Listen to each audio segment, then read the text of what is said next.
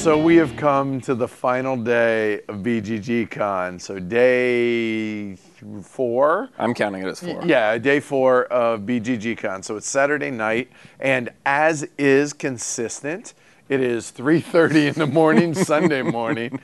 Yeah, so for all intents and purposes, for me at least, BGG Con is over. And I look forward to seeing my guest or whoever, whatever, the guy who's recording with me. I look forward to seeing him every year at this, and that's James Nathan. So James, tell folks a little bit about you. Sure, I'm James Nathan. I like to play games. I play pretty obscure things. I like coming here because of the depth of the library, to play some of the new things, but mostly the older things, you know. And the more I come, the more other people I meet, and I'm slow, you know. I'm a person who I think sometimes knows that in theory it's about people and not games, but that in practice I sometimes have trouble with that. Okay. And I think that in actuality, for me, it may be about the games and not the people. No, but you know, it's really okay though. I mean, yeah, sure. Today in my guild, Yeah. somebody was like a dissenting opinion. Yeah. Actually, for me, it's about the games and not the people. Sure. So I totally get that. But and that's okay. I think this place changes me more the other way, right? Part of it is coming year after year. Part of it is how friendly other people are. Part of it is the people that, you know, I'm not somebody to reach out to other people, right? But so, for instance, there's a guy a couple floors up who lives in Austin. He brought 14 IKEA bags full of games and 2 Rubbermaid totes. That's a lot of, with the library to here. A convention with 3,000 titles. He Right. brought that many games, right? Wow. So he also has been at a different convention locally and been playing games for 2 weeks straight, right? Guy's he's totally amazing person, nice as could be. So we're here Tuesday night. He's here with all his bags. And he essentially is running a like mini secret library for the people he knows out of his hotel room. And you just say, hey, let me go get something out of your room. And he'll give you his room key card. And you just go and like root through his bags. And there were so many hidden treasures that, just really obscure as someone stuff. who's generally known for having obscure taste in games, I've never even heard of or seen, right? But you know, so anyway, so if I post things on the Geek about various obscure things, he's always a guy to thumb things and comment things and whatever. And I said something once, and he's like, "Hey, if you're going to BGGCon, we should meet up." You know, and so years ago that happened, and him pulling me in like that, saying, "Hey, come play with us," and then the people I met from that, and just so for this con, it's slowly becoming more about the people, right? Okay. You know, between Patrick doing his bingo card that one year, Yep, right? yep. Right. However, I ended up on the bingo Yeah. card, right? And you know, volunteering for the con, teaching people games, right? Helps a lot with that, and just the drunk people you run into. So there was a guy a couple years ago. We were sitting in the hotel lobby bar. There's a Barcelona and somebody else soccer game on TV, right? So this guy's talking to us, and Just random dude, right? random dude, Okay. explaining way more to me about soccer and the history of Spain than I ever knew, right? And about the Barcelona and Spain kind of thing, but he explained it via the El Grande map, right? And where else could you have a conversation about political disputes in Spain by using the El Grande map, right? As you do. So that guy, when we were just coming up the elevator, and I said, hey, that's the guy with the big Julius Caesar map, and I've been telling other people about some interesting escape room things he does that blow my mind, you know, because he's some guy that was sitting next to me at the bar telling me about whatever, you know what I mean? And so it's just, year after year, I meet like one new group, right? This cat last year who I've been working in the library at 8 a.m., right? Comes in drunk as can be, asking for a game recommendation. I recommend some goofy stuff to him, and he goes out there, he's playing with one of my good buddies I play games with every week. So this guy's walking through the rules, and he's got this cold, room temperature stale, not cold, room temperature, homebrew that he is like got all these cups. He's been up drinking all night, and he's like pouring them together and being like, "Oh, here, you should finish this off." And just a night. But he's such an amazing human being. Doug, you got it. Absolutely, it was going to be Doug.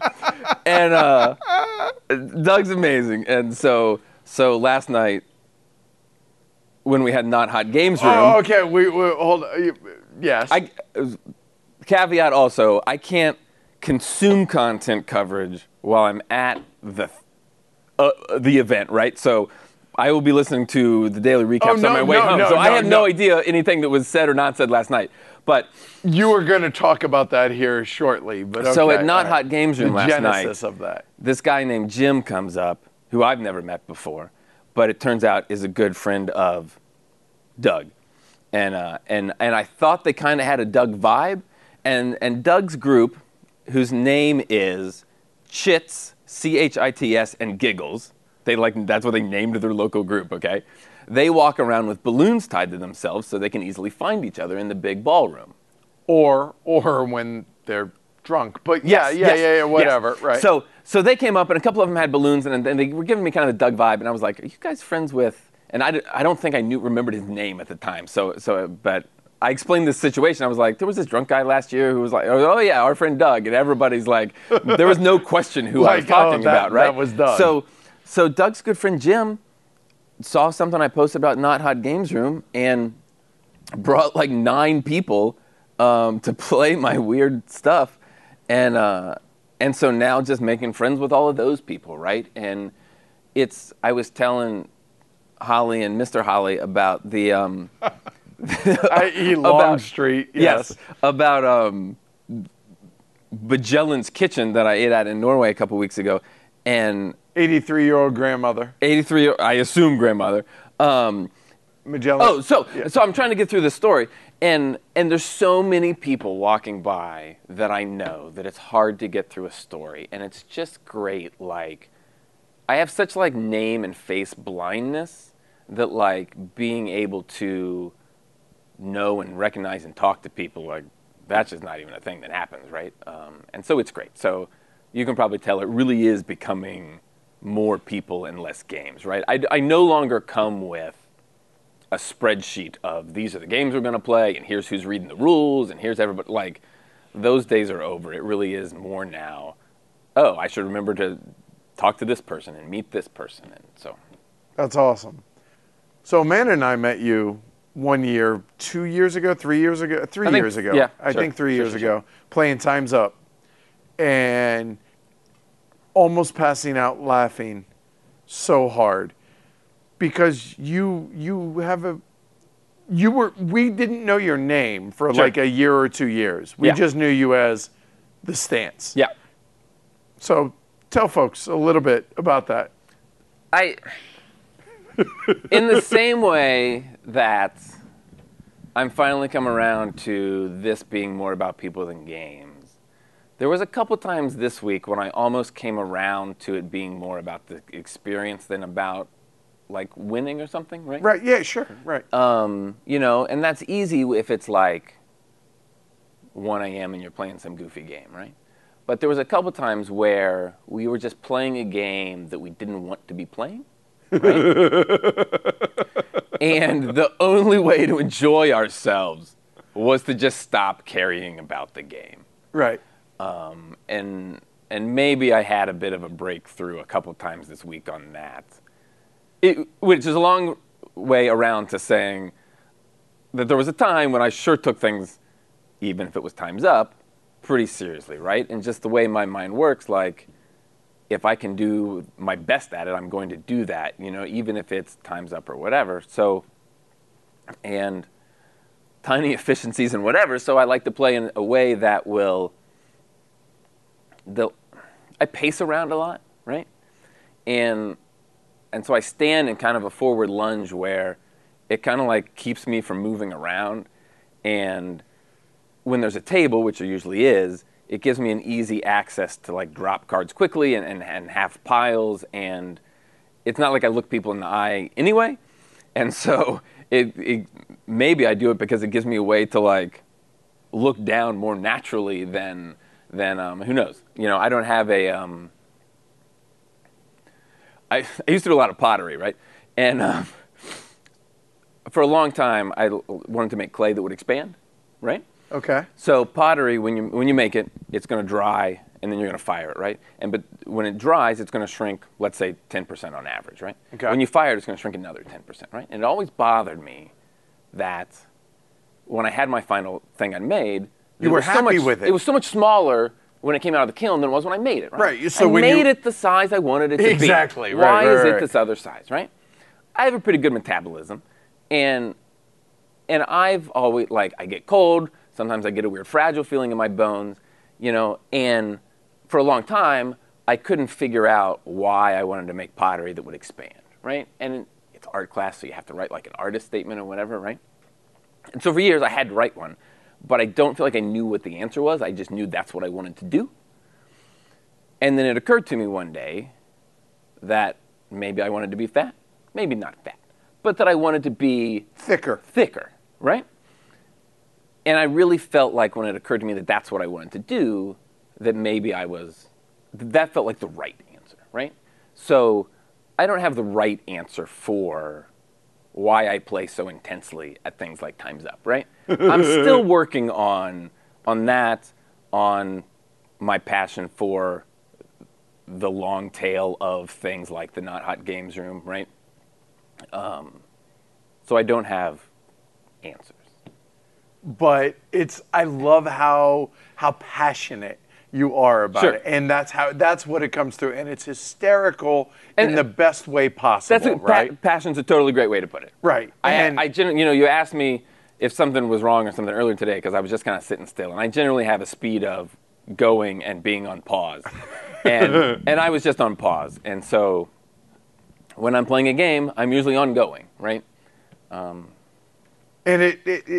the passion comes through in a way that it brings joy Yeah. in a lot of ways to other people. So, for instance, tonight, we were playing Time's Up with a group of 17 or 19 of us, whatever it was. Yeah. And you got up and got in the stance. Yeah. And it made me smile. Yeah. And I knew it'd make Amanda happy. yeah. So while you were going through everything, I got a couple pictures. I didn't say a word. Yeah. I didn't say anything. I just texted it to Amanda, and just tears streaming down her eyes, laughing so hard. And the only response was, "Thank you." Yeah. And and that's why I say it's about the people. It's Absolutely. that passion. It's that joy. It's just the connection with one another, right? Yeah. So on that note, last year, after playing Time's Up, we were playing a game with a couple of magnets on both sides. Mino and Tari. Thank you. And you brought up the idea of the Not Hot Games Room. So we had earlier in the day, Last year. last year, been playing up in 1325. 1325 is one of my favorite rooms. It has windows, it has tall ceilings, and almost no one is there. 13th floor, for those that know, all the 25s, as I've mentioned, are little gaming spaces. Like we're sitting in one right now on 225 on my floor, and there's 6 tables in here and not a soul in here. And a private bathroom for the room. Which is wonderful, and a jug of water. And a jug of water. And there was no one there, and my groups, while I'm doing better about interacting with those strangers on certain occasions, my regular weekly group all comes. And so That's your safe space, kind of. it is, and Or so comfort zone, sure, maybe? Sure. Yeah, So we yeah. often, and also we know that we have the same taste in games, right? So we're often playing with each other. And so one of our general habits that we fall into is we all go to the library, we each check out a title, we all go have rules break, and then we plow through 4 games, and then we do it again, right? So 1325 was so uncrowded one day that we all just decided to pick a different table and set up our games, right? So we were all sitting at our different games, reading rules, and people would walk in, and I was like, wait a minute, this is just like the Hot Games Room. I said, this is what I could do. I could take, so there's a geek list called Games Only You Have Played This Month that's been running since, I think it started in 2012. There's been a couple months that they missed. And essentially, on an honor system, if you were the only person to have logged to play this month, add your title to this list, and like I said, I can't explain why, but I'm drawn much more to the long tail of titles that I think need more exposure or whatever. So I'm less interested in what's new on Kickstarter and what's new coming out at Origins and Gen Con than I am on what titles people are posting to that list every month, right? That's where I find out about new games I want to play, right? So I exported all the lists to Google Docs and I Going all the way back to the beginning? Yes. Okay, all right. And wrote some formulas to give me a list of here's all the titles that have appeared, here's how many times they've appeared. And I scrolled through however many titles it was, I definitely don't know. And said, oh, I own that. Oh, I really want to try that. Here's ones I can bring. Here's ones that are in the library. Here's ones that are in storage. And so in storage in the BGG storage. library. So the library has 3,000 something titles. There's a separate storage collection of 3,000 something titles. And there's normally a system where they'll put up a geek list and you can add titles and say, I want this pulled, I want this pulled, I want this pulled. And then based on thumbs, they'll pull X titles into the library. So I tried adding titles to that a couple years ago for things I was interested in playing, and I generally got comments that said, you don't want to play that, that game's really terrible. And then no one thumbed my games. So this year I just emailed the staff that run the convention and said, I have a crazy idea for an event that's based on games no one wants to play. And I said, can I have special compensation to have these pulled from storage and have them checked out for longer periods and more titles, and I'm going to go set them up and have this terrible event. And they were great. They were just like, sure, of course, And so they emailed me again when they got them pulled, and they emailed me with, hey, here's how you can violate all these library policies, and here's how we'll do it. And yeah, and then even later the next day, I don't remember what was going on, but it was super crowded. But one of the people who's busy running the convention, walking by me, said, hey, how did your event go last night? And just the fact that, how'd she know it was me, right? The fact that she's aware of everything going on at the con enough and thought enough to ask, it was just great. Little stuff like that matters. Yeah. So how did you choose the games that you chose for last night? So, like I said, things that were available, right? Things I knew that were great. Basket Boss, Koali is generally worth playing, right? I'm a big fan of Habitats from last year. There's a Japanese designer who honestly, I don't know his name, but had a 3-player co-op trick-taking game called Familiar's Trouble. Cog, I'm not sure how you pronounce it, but it's Kogi or... it's Kogge. Right. An earlier game from the Hansa Teutonica developer that I think just does some quite interesting things, And just to take a sidetrack, because that's what I do. So I got into the hobby back in 2003 or 4, right? And so at that time there was, let's say, 5 podcasts, and there was one person doing videos, right? Right. And Scott Nicholson, right, was the guy doing videos. Of course. And he essentially, around that time, put out a video to say, games, right? And he was kind of like, you know what? I'm at a point where I just don't care that much about the new stuff, And I feel like I've been at that point for a long time where I don't care if the game's good. Does it do something interesting that I haven't seen before, right? And so I can forgive a whole lot of not being a good game if it does something cool and original. If it makes me think in a slightly different way or something like that. So a lot of those titles fit that niche for me, right? So I brought a thing called Eine gegen Eine, which I think it has multiple designers, but one of them that got my attention was Marcel André Casola Merkel. Of things like Tuluva and I think some other things that I don't remember. But it is a German language game that doesn't come with rules, and as you play the game, you have to figure out the rules. So it's pretty much a play once thing. The game's not bad, but you're not going to play it again. My understanding is that there were 10 English copies at Essen the year it came up that somebody had gotten early and been able to like translate or something and had not paste ups but roughly paste ups, right? And there was a copy that came up in the marketplace a couple years ago for $10, $20 or something. I've been looking at this game for a decade, right? So I brought that with me because I was sure that there was other people who would be quite excited to get to play it, right? I brought Planet Surprise, which is a Russian scratch-off game. Which you were telling me about. This is nuts, dude. So you buy these little packs. It's like 5 lotto cards, and it's on the bottom. It's got like action spaces for like what action you're taking. You're not going to use all of them, and then it has various planets, and everybody's has the same underneath of like positive planets, negative points, and you take your action and you do whatever it is, whether it's scratching yours off, looking at somebody else's, telling somebody else which planet to scratch off, and you go around 10 times and you add up some points.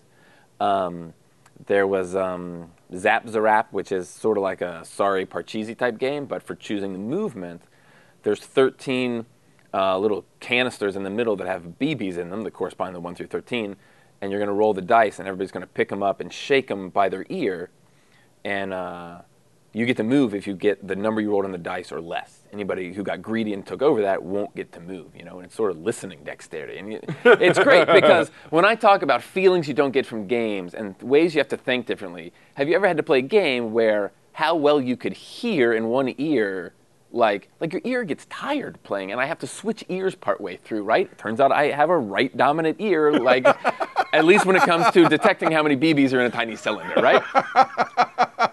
So there were some titles I set up from the library that I didn't end up playing. Some of these titles we played during the year in preparation to make sure that I wasn't making a huge mistake in adding it, right?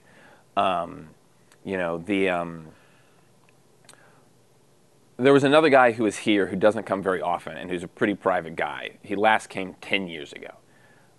He said, I think that would qualify as doesn't come too often. No. He said he was coming just to meet with people and didn't even expect to play a game. He has obscurer taste in games than I do, and I was quite excited to possibly get to meet him. And I did get to meet him. We did play some games together. They were fantastic. He's somebody that I'm in some email conversations with occasionally in a larger group. But somebody who's been in the hobby for a long time, and I sure didn't think knew my name or anything. But when he said, "I'm glad to meet you too," like just blew my mind, right? But so when that guy puts together lists of his like top, let's say 189 games, and half of they're titles that only I and he love, I feel like, right? And so if he says he loves it, I'm going to take a look at it, right? I can relate to that, sure. So he's, a lot of the titles, honestly, were based on his recommendations. He wouldn't call them recommendations. He would think you were crazy if you wanted to play the things that he likes. But so the other one I think you're probably waiting on me to say is Hinklenstein, right? So I'm a big Klaus Zach fan. And specifically of Chili Spiele, right? So as best I understand it, and I'm no authority on the situation, Klaus Zach of Zach Verlag wanted to produce games that were too unique and obscure for Zach to make themselves, right? Zach of Hamster Roll and Bambolio and Zap Zarap. Klaus is actually the designer of Zap Zarap. And Balsac as well. Right. Yeah. So if that guy wants to make games that have such like high component costs and low expectations of sales and whatever, that he has to make a spin-off of his own company, right? So the two that people are going to be most familiar with, I believe, Yes. are the Climbers. Yep, Die Aufsteiger. Right, and Neue Heimat. Correct. Right, and then last night... So there was also one called Cobra. Don't worry about Cobra. And there's another city one that I haven't played. So there is this one called Hinklenstein, right? So the story about Hinklenstein, 4 or 5 years ago, when I did come with a spreadsheet, we were playing Cobra. It was very disappointing. We weren't going to check out Hinkle and Stein because we were so disappointed in Cobra. And there was a guy, don't ask me his name, who was walking by. He had Aufsteiger and Neue Heimat in his hand. And we said, hey, have you ever played Hinkle and Stein? Is it any good? And he's like, oh, God, it's great. It's 12:30 at night. He goes, I'll be right back. I'll go check out the library and teach you. And he stopped whatever he was doing to return those to the library. He went and got the other one, and he sat and played it with us. And it was great, you know. And I hadn't played it since. And so partially I just had fond memories of playing it. Fingers crossed it was actually any good, let alone I sure don't remember how to play it. And so we set it up to. We did have one that was kind of a disaster called Auto Scooter. Oh, whoa. Kind Complete of a disaster? Okay. So when the boys I typically play with, when we come to BGGCon, we don't generally do this at home, but when we're here and we're trying to shotgun through new games to try, I found on an RPG website these cards you can get. They're kind of like when you go to the Brazilian steakhouse, right? And you got like a green, I'm ready to go, give me more meat, and a red, like, no, stop, I'm done, right? So the card says, on the green side, it says ready for action. And on the red side, it says done. So we get them out of our name tags, we set them on the table on the ready for action side when the game sets up, and then at any point, you're like, let's stop, I want to put it back in the box, we do not need to finish this nonsense.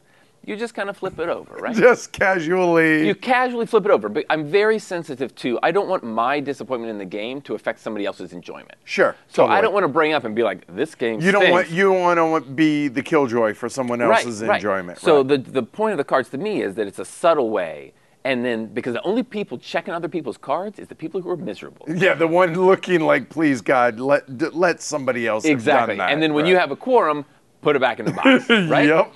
So that's when you vocally be like, we got our quorum. Yeah. This thing's going back, right? So,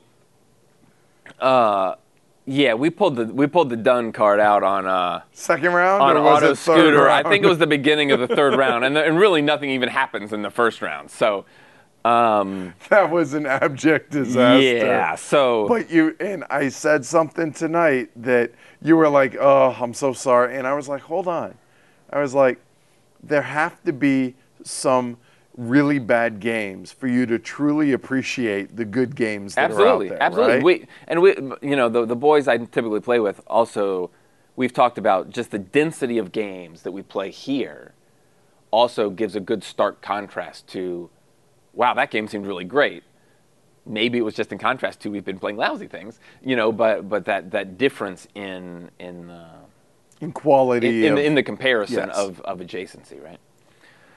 In his defense, the guy who did not recommend, but who likes Auto Scooter, is also a guy who says that QE is one of his favorite titles from Spiel this year. I've told the story on the podcast how Gavin, the designer, I can't think of Gavin's last name, but the designer and manufacturer of his games, because they're all handmade wooden component games. And last year it was Fog of War, and this year it was QE, which stands for quantitative easing, which is a economic term, which I'll be honest, until Clay from Capstone. Yeah. When he was like, QE, does that stand for quantitative easing? Sure. And I was like, until he asked me that at Essen, I had never heard that term in my life. I didn't go to college. Sure. I don't have an economics degree or anything like that. And I was like, what does that mean? Right. And he explained it, and I was like, yep, that's exactly what it means. And so I had emailed Gavin after the fact. I had emailed him late, because all of these are handmade, and he runs a Kickstarter for like 50 copies or something like that. And he said, hey, I'm going to have 17 copies of these ready in time for Essen. Anybody who emails me, first 17 people. Yep. And I forgot. I was busy getting ready for the show. And I was like, oh my, when I read what it was, and I was like, this is right up my alley. I've got to be able to get this game. I was like, Gavin, really, are you sold out? Yeah. And I didn't want to guilt him into it. Not that. Sure. Maybe a little bit. Yeah. Just, gentle prod. So instead of there being 17 copies at Essen, there were 18 copies of it at Essen. So thank you. And did you bring your copy? I did not, because I actually looked at it and went, no one's going to want to play that. And then tonight at about 3 o'clock, no, I'd say about 2:45 tonight, this morning. Yeah. After we get done playing Time's Up. Time's Up, we're walking around kind of hanging out. You just finished playing a game and you're like, can a brother find a copy of QE? And I was and really, I've been doing that all week. I've been texting or messaging everybody who's here that I knew went to Essen and I thought would have an overlapping taste enough that they might have a copy. which you went to Essen as well. I did. And voluntarily chose to not pick up a I was copy. worried about luggage space. I was worried that it was going to fall on the heavier side, right? no. Oh yes. Yeah, I was worried about the physically physically heavy side. I was worried that it would be quirky and not really something I wanted to have. Okay. Something I wanted to try once. That's why I come to BGGCon, right? Well, now it's for the people, but there was a time when it was to try the things out. Right, Okay. right. So anyway, go ahead. So you're sitting there finishing up this card game, and I couldn't find you at first. Yeah. 4P as opposed to 8P or 0P, whatever, it doesn't matter. Then you were like, my kingdom to find a copy of QE. And I was like, funny you mentioned that. I said about 5 tables over from right where we're standing, they're playing it. And you were like, what? Yep. And we made a beeline over there. It no longer mattered what time it was. And all of a sudden, and I had said, they had offered me to play, and I was like, nah, I got to go pack. I got to record. Yeah. And I brought you over. Yep. And they were like, okay, we're going to stand up. You two play this game. They hadn't even started yet. They seemed to have just set up, and maybe they had explained the rules. But they actually had just finished the one game previous of it, game? right. Okay. So take it from there. It was great. I knew, so the general conceit is, the important part to me in the attraction to the game is that it's an auction game where you can spend all the money you want. Literally, there is no cap on how much you can spend. But that whatever country prints the most money is automatically disqualified and loses. And I'm a huge fan of that mechanic in game where you're pushed to do something, but if you do it too much, you get the boot. You cut your own throat, right? The not donating enough in Habengut and things like that, right? Right, yeah. So that's what drew me to it. What I didn't realize and was that the bids are largely private. I, for some reason, thought they were public. I mean, I don't think the rules are publicly, like, I don't think there's a PDF or anything. And I didn't realize that, that's a twist that might have made me buy it, right?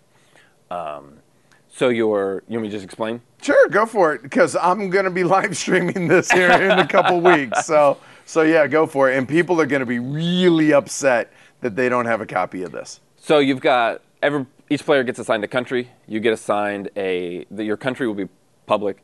You get assigned a private, like, industry type. And there are 16 tiles you're going to bid over 4 rounds.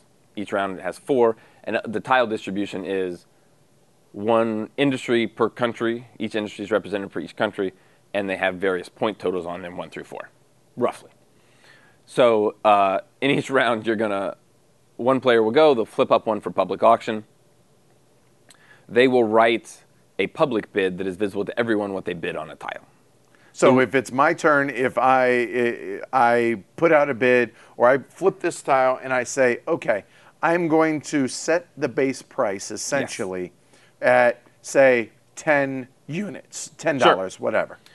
The other players then take their dry erase markers, and on the back side of their bid sheet, they will write what they want to bid.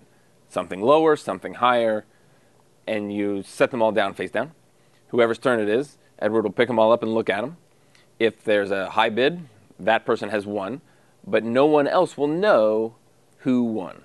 The price they paid, the price They'll they paid. know who won, they don't know how much. Correct. So if I set the bid at 10, they don't know if you won at 11 or you won at 35. Right, you'll know you won with more than that, but not what it is. There's some couple other nuances, but essentially it's that. You go around and around. It was great. It has that Ponzi scheme thing of not knowing, like, what some of the costs going on are. Completely player driven. As the other fellow describes it, it has trackable hidden information, right? It's not like a game like Power Grid where you have to have the discussion of, are we going to have our money open or closed? It's really trackable. What's the point in hiding it, right? That this game has things he can track that are hidden. I don't know. I'm trying to think what it is because, okay, I paid more than 10 if I won this tile, if that was the base price. Yeah. But you don't know how much. He may have been. So I would argue that it doesn't. I may be have that? totally no, mis- no, I may no, be totally and don't misremembering sweat what he it. said. But moral of the story was, we finished the game. You and I printed Yep. the exact Yep. amount of money, 121 units, whatever it was. The guy who was completely eliminated had bid something like 145, Yeah. and another one had bid 98. And it was such a great moment. I mean, how often in an auction game, when you're bidding on something positive, right? I mean, there's auction games where you have like a weird reverse bid where you don't want to win something. But in an auction game where you generally want to win the bid, he was so disgusted that he had won the last bid because he knew that probably put him out of contention. And look on his face the rest of the game, which, granted, it was like one more turn. It wasn't another 2 hours he sat and suffered. But it was just great. abject disgust. It was just great. And just, if a look ever said glory to Rome to everybody else playing and himself, that was it. And that was just, it was special. That was really, really good. And the good news now that I say yes, people are going to be pissed off, 18 copies, this and that. Sure. And I mentioned this previously, that Gavin told me that if and when we review and or do a playthrough of the game, if people are interested, they need to send him their email.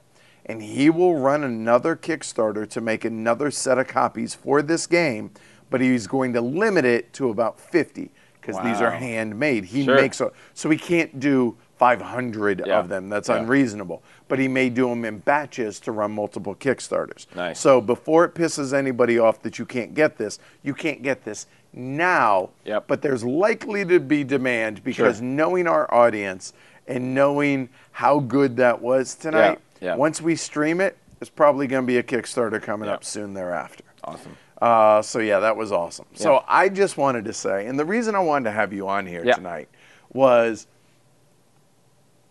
I like the way you think about things and the way you're able to verbalize them, I think is really interesting, but it's also, you're one of my absolute favorite people in this hobby. And you're James Nathan. You're not so-and-so with so-and-so show. Sure. You know, and it's I have trouble introducing myself because, like, I'm just a guy, right? Like, I don't, to some degree, like, I feel like I should have credentials to, like, do, you know what I mean? I have no credentials to, like, be an expert on things, right? Right. I'm just a person. I find the way you are and just a lot of things about you fascinating. Sure. And I think you're a really good dude. Yeah. I have been clamoring to get you to come to HeavyCon. Yes, probably this year. And your wife.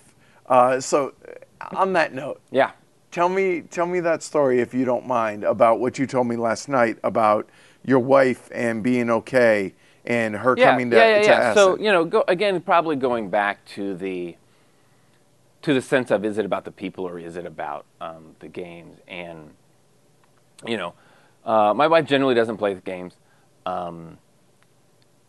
If it's a family thing and it's something, we're playing code names or something, sure, she'll jump in. Right. She generally almost actively dislikes them otherwise, Just not her bag. She is a amazingly unique individual, and I would ramble on for a long time trying to explain her. And she is generally on my case to get rid of anything I own. She's, we're one of those families that makes like a trip to Goodwill every 2 weeks. She's constantly, let's purge anything we own, and not buying new things. And so is it decluttering? She had, her father used to was kind of a pack rat, and I think it's probably just a reactionary thing. I totally get that. Against yes. that. Okay. Amanda's similar in a lot of ways. Sure. Okay. So she's generally on my case to get rid of things, and She came to a game night once at a public meetup in I'm from around Cincinnati years ago, and she really was put off by how much no one talked to each other, right? This is her first time playing much other than, let's say, Ticket to Ride. We go to a public meetup, and a guy teaches her Reef Encounter from the rules. Ouch. That's hard. That's rough. Okay. Right. So, and that's not what tainted her. I mean, she is who she is. She wasn't going to like it anyway. But, so the context was, these people are all sitting around trying to figure out and learn and play Reef Encounter, and no one was talking to each other, right? Right. There was no kibitzing. Correct. Right. You know, and we didn't know each other that well, which possibly that's the reason to kibitz more. But for me, that's a reason to kibitz less. Just not that I don't want to know everything about everyone. I just have trouble asking those questions. Okay. And so on the way home, she just, I just wanted someone to ask what somebody's middle name was. Like, why can't we talk about something? Like, and so that was kind of her view of what happens, and not the other side of what happened.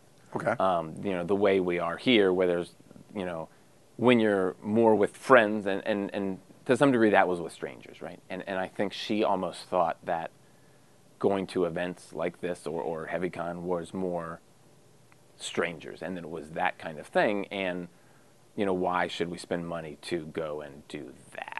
Okay. All right. And that's a fair point of view given her experience, absolutely, right? Sure. Absolutely. And so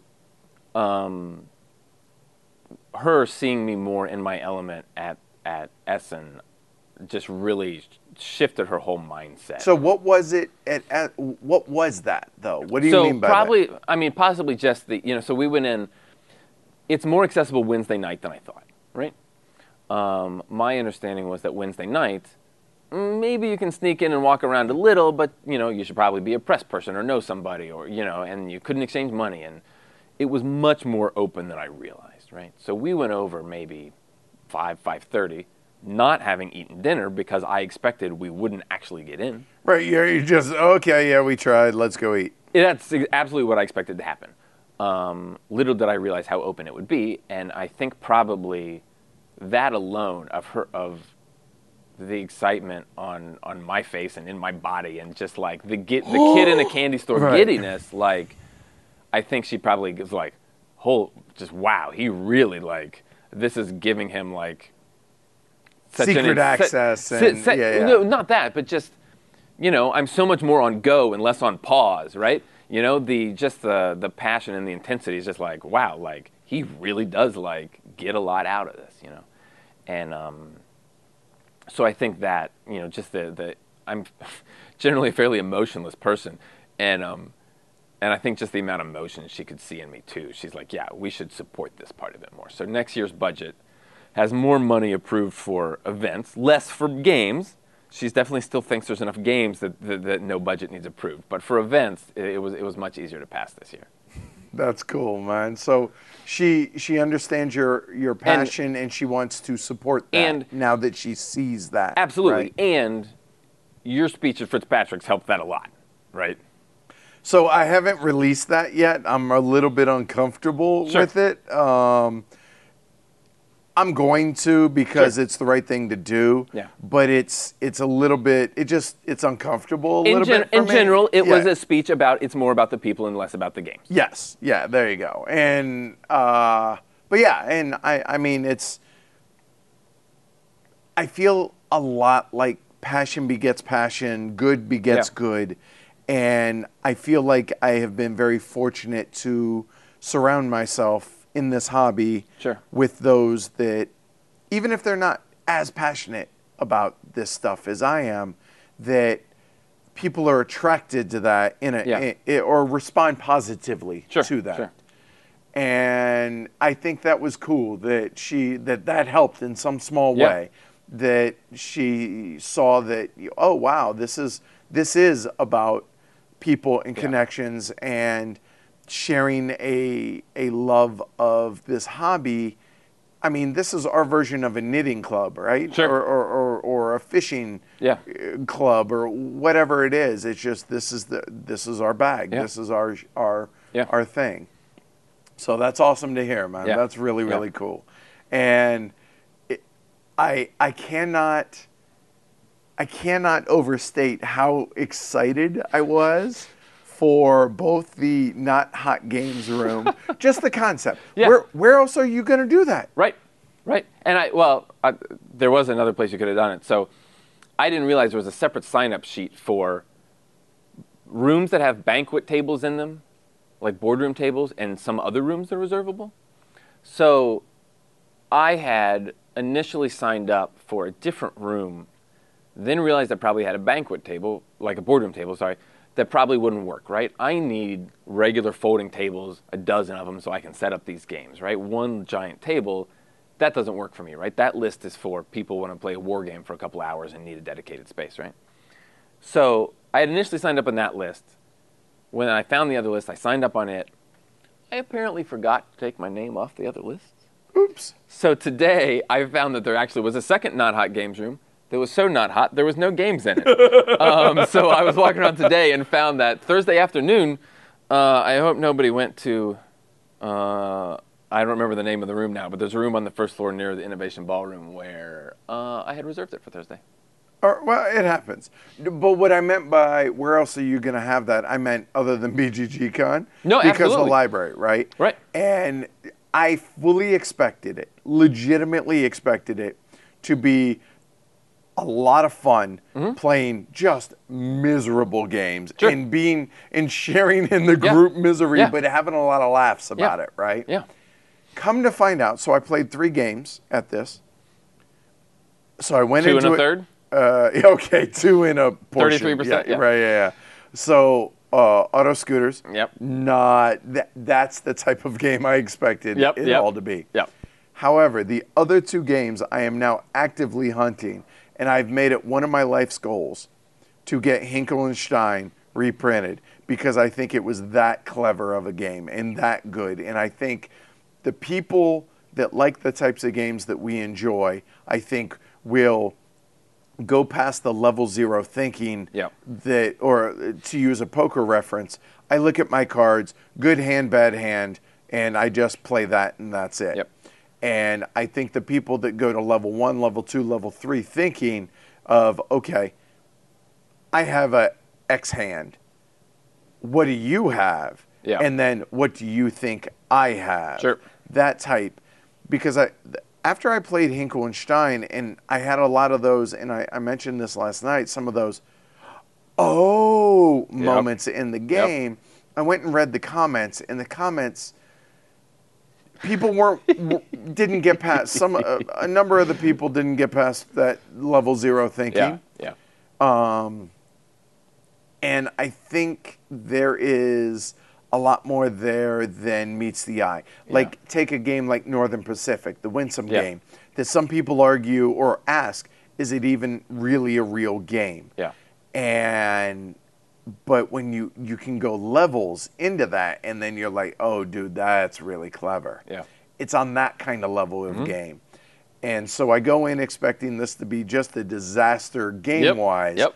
And then the other one being Basket Boss, which was a really just kind of not PC, but just a tongue-in-cheek basketball game, but with a really, really good auction mechanic. Yeah, and interesting, it's a basketball game where there's no simulation of the game. Your only simulation is being the manager hiring the team. Yep.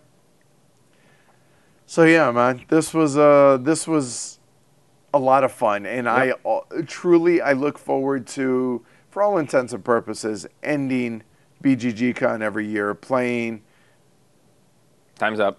Dude, I cannot remember that name tonight, but playing Time's Up with you because that intensity, but it's less now intense seriousness about the game, but it's more intensity in let's have fun and just now it's almost shtick. Right. And it's glorious and it makes me smile. Not only playing the game with you, but the thought of playing the game. Yeah. And the anticipation Yeah. brings a smile to my face. I'm friends with the Monikers guys, and a similar game to Time's Up, and I was demoing it at PAX West a couple years ago, in a pretty crowded area, and I had to charade the card, the guy who threw his shoe at George W. Bush, right? So it does, it has some cards that aren't the specific person's name, but just kind of describes them, right? The woman who spilled hot coffee on herself at McDonald's. And I physically, in the middle of demoing, stood up and took my shoe off and threw it across the room. and yeah, it's just a lot of fun, like when you can, sometimes I'm good with strangers, and sometimes the clues hit and sometimes they don't, and or the cards, but. Yeah, good stuff, man. All right, so this is the end of the year for us, or at least for me. It's the end of it's the end of con season. Yep. This is it. I got one more post Essen gathering in Cincinnati, possibly next weekend. All right, but it's a local thing, right? Yeah, Small, low sure, key, sure, right? Sure. And I mean, we have our game nights and everything, but this is it for me. Very happy to have experienced everything that I did this week. The Not Hot Games Room was a blast. Seeing old friends, making new friends, and just having a really, really great time. This is a great way to end the year, and I don't see me not coming to this going forward. And it's just, I mean, my biggest regret, honestly, is the fact that Amanda's not here, and that's a huge bummer. Absolutely. But outside of that, it's been an awesome time, and I'm glad we got to hang out more than I expected this weekend. Yes, much more. So that was a really good time, man. So thanks a lot for doing this. Yep. Thanks a lot for the passion. Of course. And thanks for turning me on to some really good, not hot games. Absolutely.